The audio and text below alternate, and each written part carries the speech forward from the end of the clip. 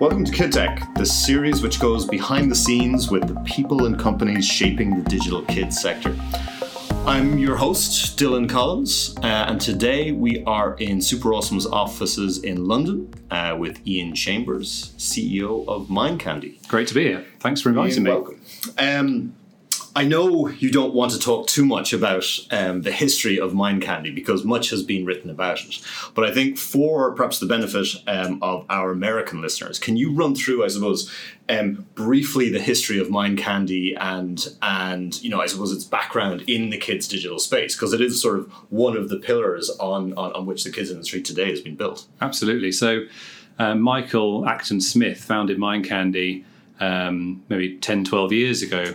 And he really saw an opportunity in the space to create a platform for kids to play with each other online and to have a very safe space where they could engage, have fun, play using PCs. And you'll be familiar with that platform, probably called Moshi Monsters, which was a mega hit within the UK, but also expanded beyond that. Right. I mean, it was sort of around the same time as Club Penguin, roughly or slightly after. Yeah, there was Habbo Hotel and there's various other platforms around that sort of time. But I think what Mindcandy did incredibly well was such a simple proposition, which was adopt a pet monster. And that sparked the imagination of kids, and they could adopt a monster, bring it to life, and then that monster could go on adventures, and of course they could meet their friends and have great times together in a very safe social space. And so, of course, this is back in 2008, long before some of the social activities that we know about today. And so it was a desktop-based virtual world, effectively. Absolutely, yeah. And that sort of did very well for a while. Sort of met mobile at some point. And sort of hit a plateau. Yeah, I think what happened is, the kids grew up, which is what happens, of course, with children. They tend to grow up. The business, as you said, the iPad was invented, May 10th, 2010, I think. I think I'm right in saying that's the date. And, of course, very quickly, the model of kids' entertainment shifted from sitting your child at the PC to then them engaging with devices. And, of course, and then the App Store giving a far greater volume of content and experiences available to kids and parents, which of course completely changed the monetization models of the industry, really. And naturally, Mindcandy and Moshi went through some more trickier years, and then they, Mindcandy looked at ways to evolve Moshi and also to create new products as well. And so you arrived in Mindcandy in January 2016. Yeah, if my research is correct. And you had very much a games background. So you came from IGN, you came from Game Digital on the retail side. How did you go from games into kids? Well, actually, my first job, you talked about the most recent two, but actually I started at Ubisoft, my first role, when I started as a community manager, and that was in 2001. So before Facebook, Twitter, LinkedIn, or anything else, or YouTube. And the first product I worked on was Rayman. Huh. And so actually, when I joined Ubisoft back in the day, it was before Splinter Cell and all this kind of stuff that we're more familiar for now. But they were a kids' entertainment business. They were creating flagship brands like Rayman and other ones. So yeah. But my career has generally been in video games. But really, it's in audiences. I've worked in consumer businesses, consumer entertainment for 22 years, whether it's kids or 18 plus, or I worked on FIFA at EA for several years as well. But I mean, what did you see in Mindcandy? I mean, it was, EA, Ubi, IGN was certainly not sort of a kids company. Sure. Mindcandy was really the definition of kids digital, and it was always going to be a different audience. Sure. No, so I'd followed Mindcandy from afar when I was at IGN, and I'd followed Moshi particularly. Of course, you couldn't miss Moshi being in the UK. Sure. And for me, it was a challenge. I mean, it was a real opportunity to, what I saw, and I remember going back to exactly the question of, why. It was a combination of the team, who I thought were exceptional creatives, a brand which is just unlike any other, in my opinion, in the kids space. And we knew and had done incredibly well and had been a phenomenon in one market effectively. So how could we take that into a broader global market? Very strong investors, which of course was backed up the sort of decision as well. So you have Excel and who else is it? Axel and Local Globe through Saul Klein, Right. and. So top tier European tech investors. Exactly, and also Michael. Michael being a sort of very inspirational creative lead who had lots of ideas and ways we could take the Moshi forward and Mind Candy. And I was looking for a new opportunity, and like to sort of find ways to turn businesses and to improve them. And I think we've made a great step forward in the last couple of years. And you really have, and I think in many respects when I saw you taking the role in 2016, it sort of felt like a little bit of a Marissa Mayer Yahoo moment, right? Where you had this incredible brand, beloved by everyone, that had sort of fallen on hard times. And I saw you taking up the role, and I kind of went, holy shit, this is going to be incredibly interesting to watch. This is a massive challenge. And you have done what very, very few execs in the general digital media space have done, which is sort of stabilized a brand and started to grow it. I mean, how do you describe Mind Candy today? Yeah, it's different. I mean, and we're not popping champagne corks yet, just to be clear. So, we have made great progress, but there's a lot of work to do. And how do you describe Mind Candy today? I mean, our line is we create worlds that fire the imagination. So hopefully that gives you a sense of what we do. But we're a creative IP driven studio. And the question we always start with a map. We start with a map of our world we're creating, and then once we create the map, we then start to think, okay, what products could sit within this map? By thinking about it that way round versus we're just going to create a product, it gives us incredible opportunity then to steer and change and to try different things versus being sort of stuck on one path that we're going to create this product come what may, and if it works, it works. If it doesn't, well, we've got some problems. Whereas the approach we took is, okay, let's create some environments. We've got one already called Moshi, which we know is incredible. So how do we work with that, and what do we do? What would be relevant today for kids of today, which is completely different to kids of 10 years ago? We created a new IP called Petlandia, which is we can talk about.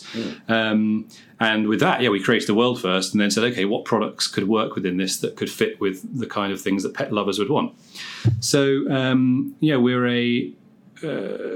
in some ways, we're a startup.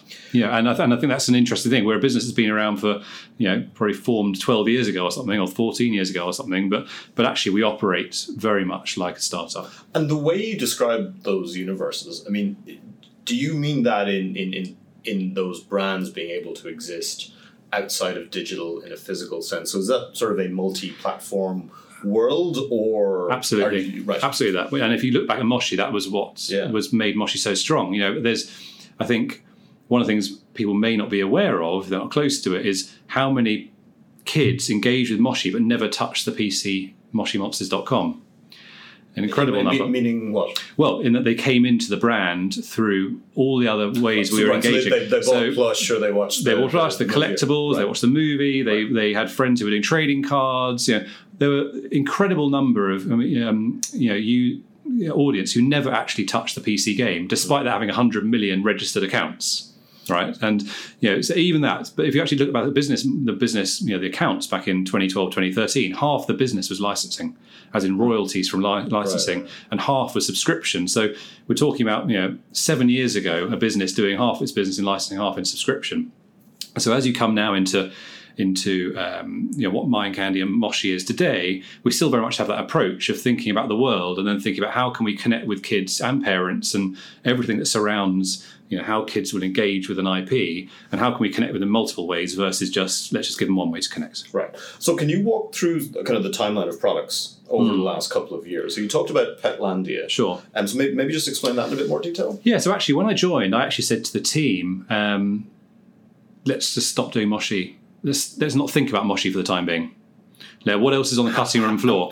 What kind of reaction was that met with? I think it was fine because they tried so many different things, right. And they'd all done well. They just hadn't been spectacular. And they'd done some mobile games, they'd done match 3 games and different kinds of things. And that's a very crowded space, really tricky space, and tricky to monetize in the kids arena as well. So we said, okay, what else is on the cutting room floor? And Michael and I threw a lot of ideas around, and they'd already been just started on this idea of Petlandia. And the idea behind that was really born in social media and pets. I mean, again, some of the listeners might be aware that there's dogs with 18 million followers on Facebook. And I think something like 1 in 10 dogs in the US has a Facebook account or something like that. So I we saw fully this. expect that to be one of the questions that comes up at the next Facebook Senate hearing. Yeah. So all these incredible, and all people using pets as a way to express themselves in a creative manner, because of course the pets can't talk, right? So when they're expressing themselves, they're using this channel of a pet as an alter ego to actually express themselves in a way. And we just saw that and we thought, well, okay, if people are doing that themselves and they're actually embodying their pet into effectively a voice which is going to talk and create audience, and there's endless pets that have got 100,000 followers. I mean, there's just vast numbers of them. Sounds like you spent a lot of time looking at this subject. There is, yeah. And then you get down to the 5,000, 10,000 follower, and it's just like every man and his dog, frankly, has got one. So we thought there must be something here we can capture. And so we thought about it and we said, what is at the heart of this? And it's all about the love of pets. It's all about that unbelievable bond that pet owners have with their family pet or with their pet. And so we said, how can we unlock that? And we said, well, we've done it once before with Moshi, where we've said, okay, adopt a monster. So a child adopts a monster, and it's a character that they weren't familiar with till they saw it, and they find the one they like, and they carry on. We said, well, if we could package that same thing up, but they've already got their character, which is their pet, then is there something there? And so in the spirit of trying things, we very quickly, I think in about 3 months, we created an avatar creator. So you could find a dog that looks like your dog. And then the first product we created was actually a physical product, because we liked the idea of, and we'd seen what people such as Lost My Name had done and others in that space, and personalised books have been around for 40 years, but we'd seen the sort of success of the direct-to-consumer print-on-demand model. And there's no secret we were inspired by those, and we said, can we create something where the pet is the centre of this product? So we put it out. We created the whole thing in about 3.5 months, something like that. We got it live on the entire product end to end. Everything, yeah. Print operations, making the book, drawing it, writing it, everything. Website, the whole lot. Book publishers usually tell me that it's 18 months to release. Yeah, no, we were live. Blew that apart. I think we went live March 29th or something. Yeah, something like that in that year, 2016. Right. With a first version, just to sort of get some audience and see what people did. And then we tested, learnt, and sort of saw actually the first version of our art didn't work at all. It was a complete write-off. People were saying, the feedback was awful, and they didn't like it. So we changed the art, and then we made it cuter, and we made it this, and we made it that, and we carried on playing around with it until we saw the conversion rate of people going through from, okay, they're now creating pets, and they're getting to a point where they're starting to preview books, because you can preview the book before you buy it. And then, of course, we optimize the sale process. We optimize from preview through to sale, and then we optimize the logistics. And so by that Christmas, the first Christmas sort of proof of concept, we then started to do Facebook advertising and getting it moving. And this was still in 2016? Yeah, okay, right. Yeah, and we sold something like 30,000 units or something. Which is quite respectable in terms of UK book sales. Yeah, and it was mainly UK as well. It was mainly UK.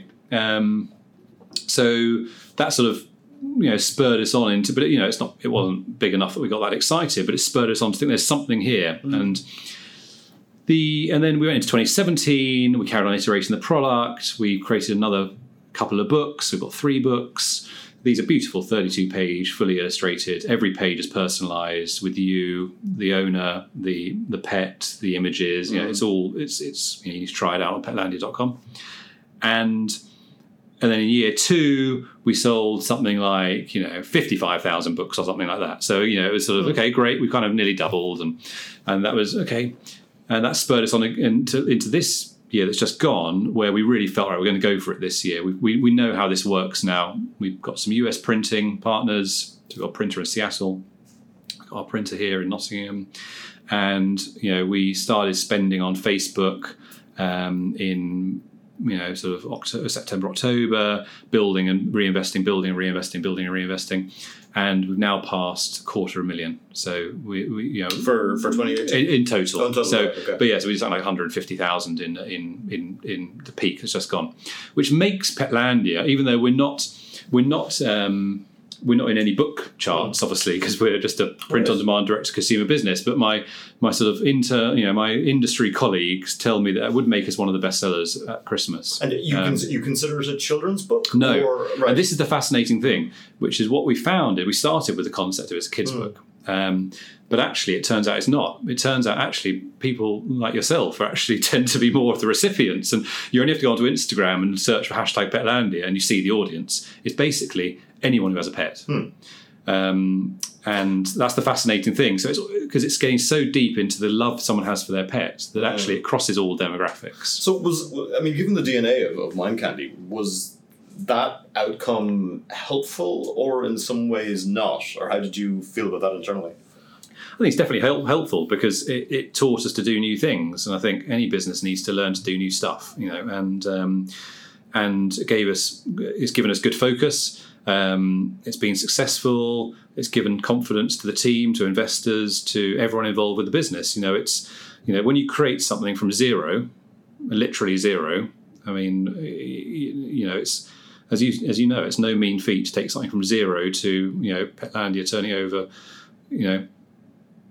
close to $5 million in 2018. Yeah, I mean, and I'm looking at sort of the number of #Petlandia posts on Instagram here. Scroll through them. Yeah, I mean, it's in the. And also look at the number of likes they get. I mean, they're getting ones with 5,000 likes and all this kind of stuff. And they're every day. They're not like, we've had a few in the last year. Yeah. Over Christmas, we're getting several hundred per day. Yeah. That's fascinating. So you went from Petlandia then to, what was the next product? So there was something I'm not going to talk about because they didn't make it. Right? Oh. So there's things. I really wanted to talk about that. Yeah, I mean, what can you say? Well, I mean, or maybe a better question. Why did you kill it? Yeah, or if that's what happened. Well, we tried a Petlandia app. Right. Just didn't get it right, and it felt like a great idea at the time. It was, and I still think it's a good idea. I just think we've quite found the way to, you can have the best idea in the world, but it's all about execution, right? And it's all about obviously consumer acceptance and acquisition and all the rest of it. It's a great idea. It was basically taking the same thing, but turning to basically doing Bitmoji, but with using your pets. It was called Petmoji. It's a nice idea. You can use your pet that you've created and you use it for stickers and all this kind of stuff. It's a good idea. I think Bitmoji were doing it, so they're doing it a slightly different way. Right. But there's a lot of people doing that thing of kind of using content to enhance your instant messaging and that kind of stuff. So it's a crowded space. Books that are personalised as a gift for you or your family or your friends isn't a crowded space. In fact, we're the only people doing it as far as I'm aware. But surely that must take you head to head with Lost My Name. Not really. To some degree. I don't think so. No. Do they think so? I don't know. I mean, they can ask them. But I mean, I don't think so. I think they're very different. I mean, buying a product featuring a child's name is a very different kind of personal thing. Sure. I mean, that's very different, I think, to buying something which features a family pet. And I've got all of Lost My Name's books, and I think they're great. Yeah. People speak very highly of them as well. Let's talk about Moshi Twilight and sleep and children. So this all started about a year and a half ago, and Michael, who's the founder of Mind Candy, when I came in as CEO, he's remained as chairman, but he's gone and focused more on his other business, as Calm, and he's spending a lot of time in the US, and you don't even need me to tell you how successful Calm are being at the moment, and they're doing very well. And we were talking about Moshi and just generally the challenges in the industry to monetize kids' IP for many reasons.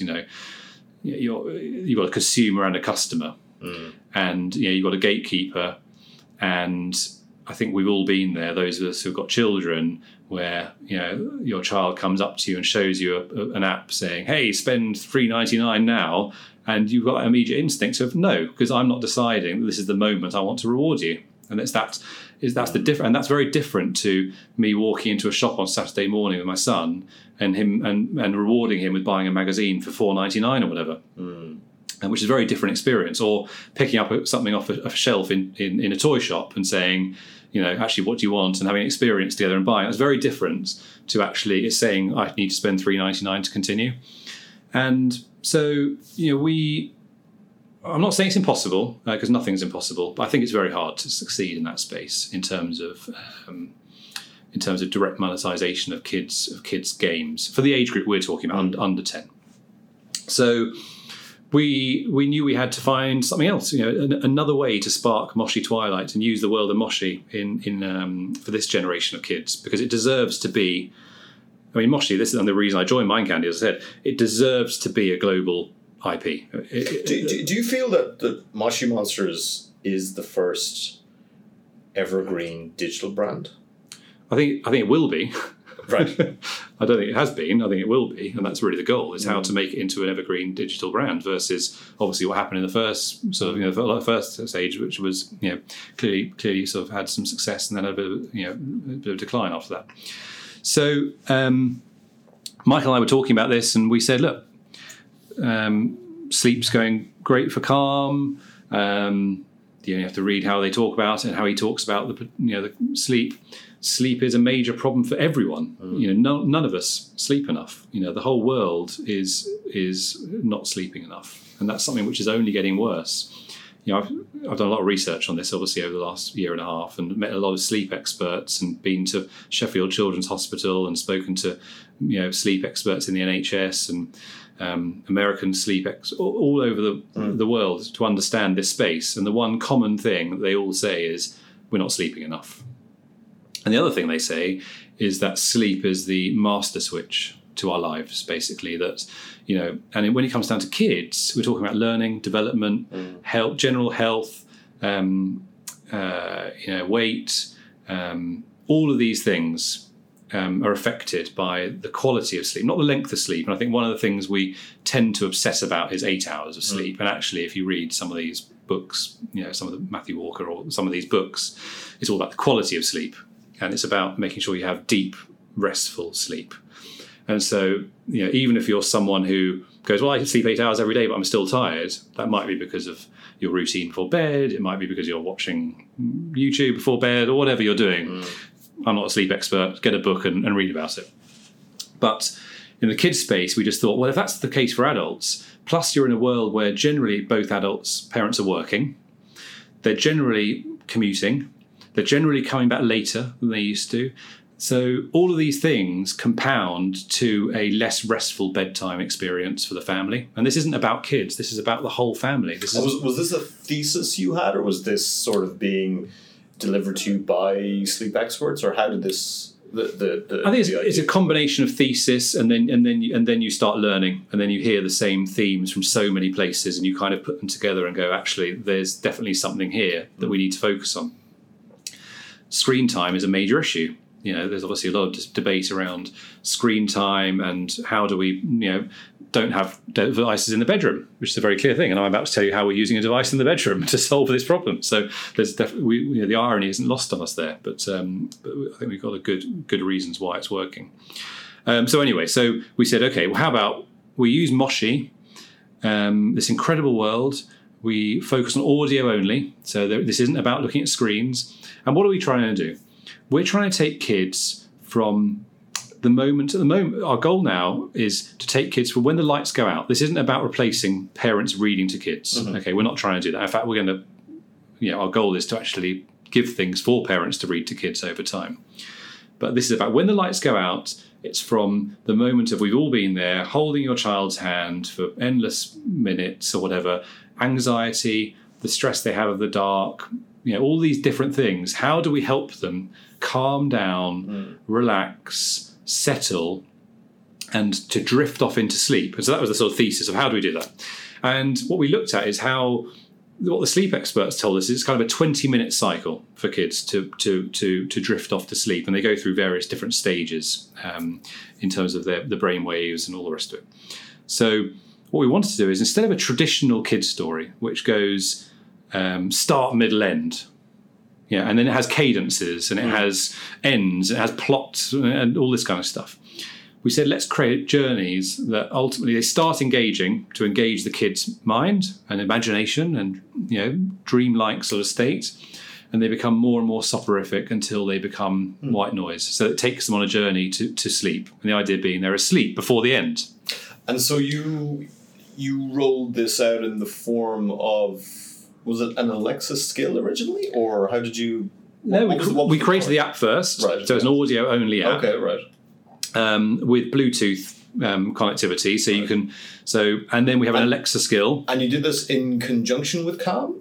Or separately? I was never totally clear on this. We're separate businesses. Well, sure. But clearly, Michael's the chairman of Mind Candy, so he's been working with us on this, of course. And they also have some of our content in Calm as well. So right. And also we're using their name, Sleep Stories. So yes, so in that sense, there is a partnership in that sense. Right, but Moshi Twilight was a Mind Candy. It's Mind Candy. It's a separate business to Calm. Yeah. Right. So we've worked together on it, but they're separate businesses.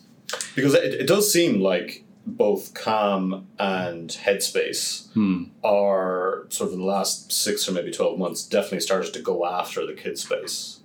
It seems. I mean, there's a lot of people on the earth, right? And the one thing I love about this particular problem is it's 100% penetration market. Meaning? No one has learnt not to sleep yet. Right. So every single child on this planet sleeps and every single adult on this planet sleeps. And we've got 7 billion people to target. So there's enough space for us to operate and to succeed. And I think we're offering different things, actually. Our focus is 100% on kids. And by using the IP to connect with kids and using the IP of Moshi. So app, then Alexa skill. And Google Home. And what's been your experience rolling out with the smart speaker category? They're going to take time to get going. Yeah, I mean, I think they're great. I use them at home, and they have. I think, like with any kind of new technology, and this is my personal opinion, we have to learn how to use it. I don't think we've quite learned how to use it yet. And because you made the point about sort of the irony of having an additional piece of technology in the bedroom in order to deal with the problems of having technology in the bedroom. Sure, yeah. From some of the data I have seen, it comes across that smart devices and speakers and voice interaction is now really displacing screen time for kids. From all the experience that you've had with Moshi Twilight, is that what you're seeing? So I haven't specifically got data that shows that, and I think, but what I would say is I think this is incredible technology, and actually though it's a question of how this technology is going to be integrated into multiple devices rather than just the little box they have next to their bed or in their bedroom. When I think about sleep from Moshi Twilight's point of view, I'm thinking about flights, cars, everywhere you can engage with where kids sleep, and so headphones. And so this is more about a smart platform versus necessarily just a smart speaker. It's about an assistant who can give you relevant content at a relevant place at a relevant time. And I think over time we'll see us realising how to use this technology in a positive way. So do you feel sleep is now the future of Mind Candy? It's incredibly important to us. I think the future of Moshi right now is the health and happiness of 2 billion kids. And that's our goal, which is how do we help parents around the world to help their kids to relax and sleep. And through Petlandia, it's how to continue to be the number one globalised IP for pet lovers, which I think we are, and hopefully will continue to be. And I saw that one of the things, one of the new updates to Twilight was the sound of a washing machine. Yeah, so Were you testing different washing machine sounds the same way you were sort of testing different purr sounds? Oh yeah, well, it's funny you mentioned the purrs. So that's our new one coming out tomorrow, and the creative director and I were trying out all different kinds of purrs, and I wasn't happy with it, and I was looking for a sort of a log fire with a nice glass of scotch, and sitting stroking the purr as you gently fell off to sleep. And I think we've ultimately listened to 20 or 30 cats purring and found the one that delivered that. And some of these. Did you have anyone recording that session? Because that would be tremendous archive footage. No, I could share with you the link of all the purrs if you're interested. I think that'll be very, very interesting. And we were talking about Toy Fair in London earlier, and you have been, at the time of recording, you were there last week, where you've just announced a new product with Posh Paws. Can you talk a little bit about that? Sure. So Posh Paws are one of the global leaders in plush toys. They work with Disney and various others. And what we wanted to do, and we talked to them, and actually the important thing here is how we think about the different stages of getting kids to sleep, which is before they go upstairs, kind of the last 30 minutes, how do we start to calm them down? With our children, when we're sitting there and we want to actually experience something together and help them then to get ready for going to sleep, and then the period after, which is when the lights go out. And so with Posh Paws, what we've done is we're creating the most premium quality huggable bedtime buddy. And these characters are characters that kids are listening to. So once the lights go out, they can hug them and feel super safe. And we know from our sleep experts that physical touch, so very good feeling of the plush and some of the features we're putting onto the plush, plus the sensation of hugging, which we all know makes us feel good. All of these things can help kids to relax and to calm and to relax into sleep. So we're really excited about this partnership. What they've created looks fantastic, and we had a great reception at the Toy Fair. What did the economics of licensing look like for brands? As I mentioned earlier, I mean, it's licensing has been a huge part of Mind Candy's success, and we're seeing this very much as a multifaceted kind of approach, which is this is about distribution, it's about marketing, it's about awareness of what we're doing with sleep, and also it's about driving revenue to the bottom line as well. And I mean, you came on board. We discovered actually just before the recording of this that it has been 3 years to the day since you joined Mind Candy. Happy anniversary! Thank you. And you've certainly stabilised the company. What can you say about how 2018 went for everyone? Yeah, so we haven't released those yet because the audited numbers won't be till later in the year. But I'm happy to say that we grew by 50% in revenue terms around that kind of level, which is great for the team and great sort of endorsement of the the progress we've made over the last 3 years. And this year we're going to continue to go to the next level and take that further through both Moshi Twilight and through Petlandia. Just looking forward to more success in 2019. How do you think about the building blocks for the next 5 years of Mind Candy? What are they based on? So, honestly, I don't try and look too far ahead. I think in this kind of test and learn approach, what we're trying to do is look at what's working today, and is it better than it was yesterday? That's kind of my frame of reference. I say to the team, if I wake up every day and I think, are we doing better than we did yesterday, then that's great. And this is all about consistency, and there's some other great Simon Sinek does a good talk about consistency. I buy into it a lot, which is the same in sort of if you're trying to lose weight, as an example. You go to the gym once, you come home from the gym session, you feel tired, you look at yourself in the mirror and you go, I look exactly the same. And you probably go the second day and you come back and you look exactly the same. But you do it every day for 6 months, and in 6 months you see someone you haven't seen for 6 months, and they say, wow, you've changed. The iterative process isn't about the daily change, it isn't about the daily thing, it's actually about how the daily makes the whole. And so I think the same in terms of a business, which is if every day we're improving, you won't see that improvement every day, but after 6 months you'll see a huge improvement. And I mean, the jump to voice though was not an iterative step for Mind Candy. When you think about Twilight, I mean, because if you look, I suppose, the history of Mind Candy, you've gone through desktop and virtual, and then mobile, and it feels like voice is almost like the next evolution of the company. Is that inaccurate? I mean, I know I sort of asked you whether sleep was the future of Mind Candy. I wonder whether I meant, is voice the future? Is audio, yeah. Audio. I mean, audio for Moshi is an incredibly important part. I'm never going to say never that we're not going to do visual as well, because Moshi is it's a visual IP, and I can definitely see a place for an animated series when you are for permitted screen time. And we still have Moshi Monsters Egg Hunt, which is a game for kids, which is free, completely free, no in-app purchases, no advertising, nothing. But it's a window into the world of Moshi. Kids have fun. There's permitted playtime as well. So we're not saying we're audio only. What we're saying is that Moshi Twilight is an audio product for bedtime. Sure.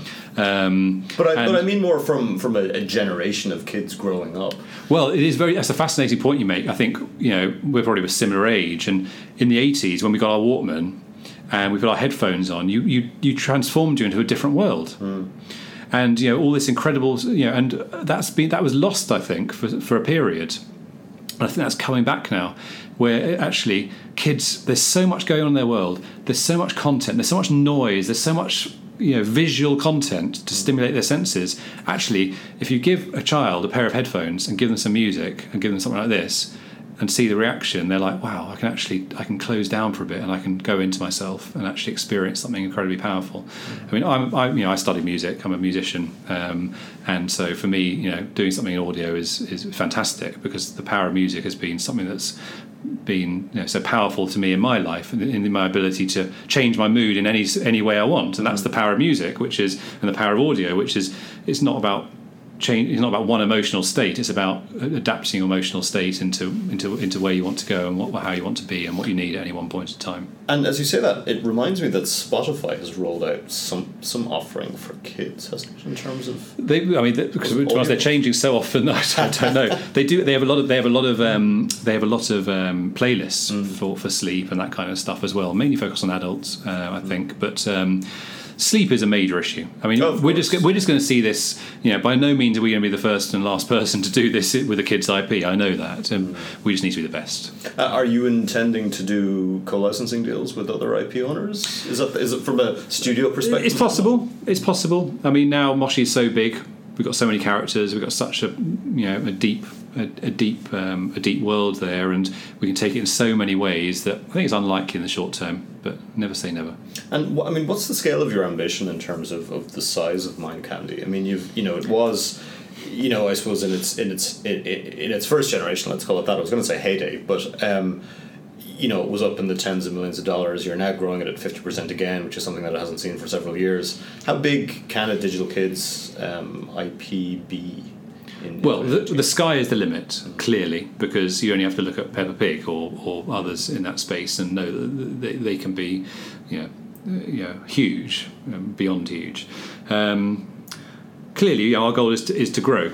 I don't really think in terms of like where's the end goal for that, because who knows what the end goal is, and actually you could set an end goal and it could be 2x, 3x, 10x that, right? So you don't want to self-limit yourself. You want to limit your losses and maximise your earnings generally in life, and so don't limit your earnings. So so I don't put too much on it. I would just say it's about growth. How do we consistently grow and consistently every day improve? And then one day we'll look at it and go, do you know what? We've created something that is kind of getting towards something which we sort of feel is the size it can get to. And on the day of your third anniversary, 3 things that you would have done differently going back?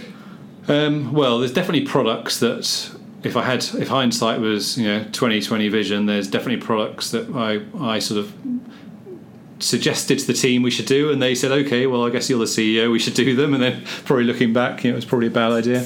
But on that point, actually, Petlandia took you out of, I suppose, the core kid space, and Twilight has brought you back in. Yeah, I mean, do you feel an audience constraint? No, because Petlandia is for all demographics, but it also is massively for kids. I mean, it definitely is also a kids' IP. It's just that it also resonates with parents and grandparents and frankly everyone. So no, we still very much feel we're in the family entertainment business. That's how we think about what we do. We're a family business. We're not going to do any mature content. The one thing I can say for certain is we're never going to do any mature content or anything like that. We are a family entertainment business. Other things to do, I mean, generally move faster. I mean, we move as fast as we can, but you can always move faster. What else? Do you know? I haven't got many regrets, honestly. We tend not to focus on negatives. We tend to look at everything as again, it's very cliched, but we tend to look at everything as a learning, and we tend to go, okay, didn't work, fine, crack on. And we're very good at moving quickly in terms of killing stuff. If we see something's not working, we just go, we don't put good money over bad. We just go, not working, and move on. And so yeah, no, it's been a fascinating 3 years. I think from a personal point of view and from a team point of view, it's a very exciting space. It's a very challenging space, but as we all know, the rewards can be huge. Personally, because what I mean by that is in terms of the feeling we can give to people. Ultimately, I say this to the team all the time. This isn't about how much revenue can we get, and that of course these things are important. But ultimately, if we can create incredible products that people love and make them smile, and you think about Petlandia, probably 500,000 people on Christmas Day engaged with our product and smiled and laughed and cheered and had a great time. And Twilight, hundreds of thousands of parents who hopefully are going, oh, thank you for Moshi Twilight, and we get all the feedback from parents saying that. If you do that and you do it well, then the fundamentals and the economics will follow. But you have to do that first, and if you succeed in that, then the rest will sort itself out. Well, Ian Chambers, on your 3rd anniversary at Mind Candy as CEO, thank you very much for joining us on KidTech. Great, thanks for having me.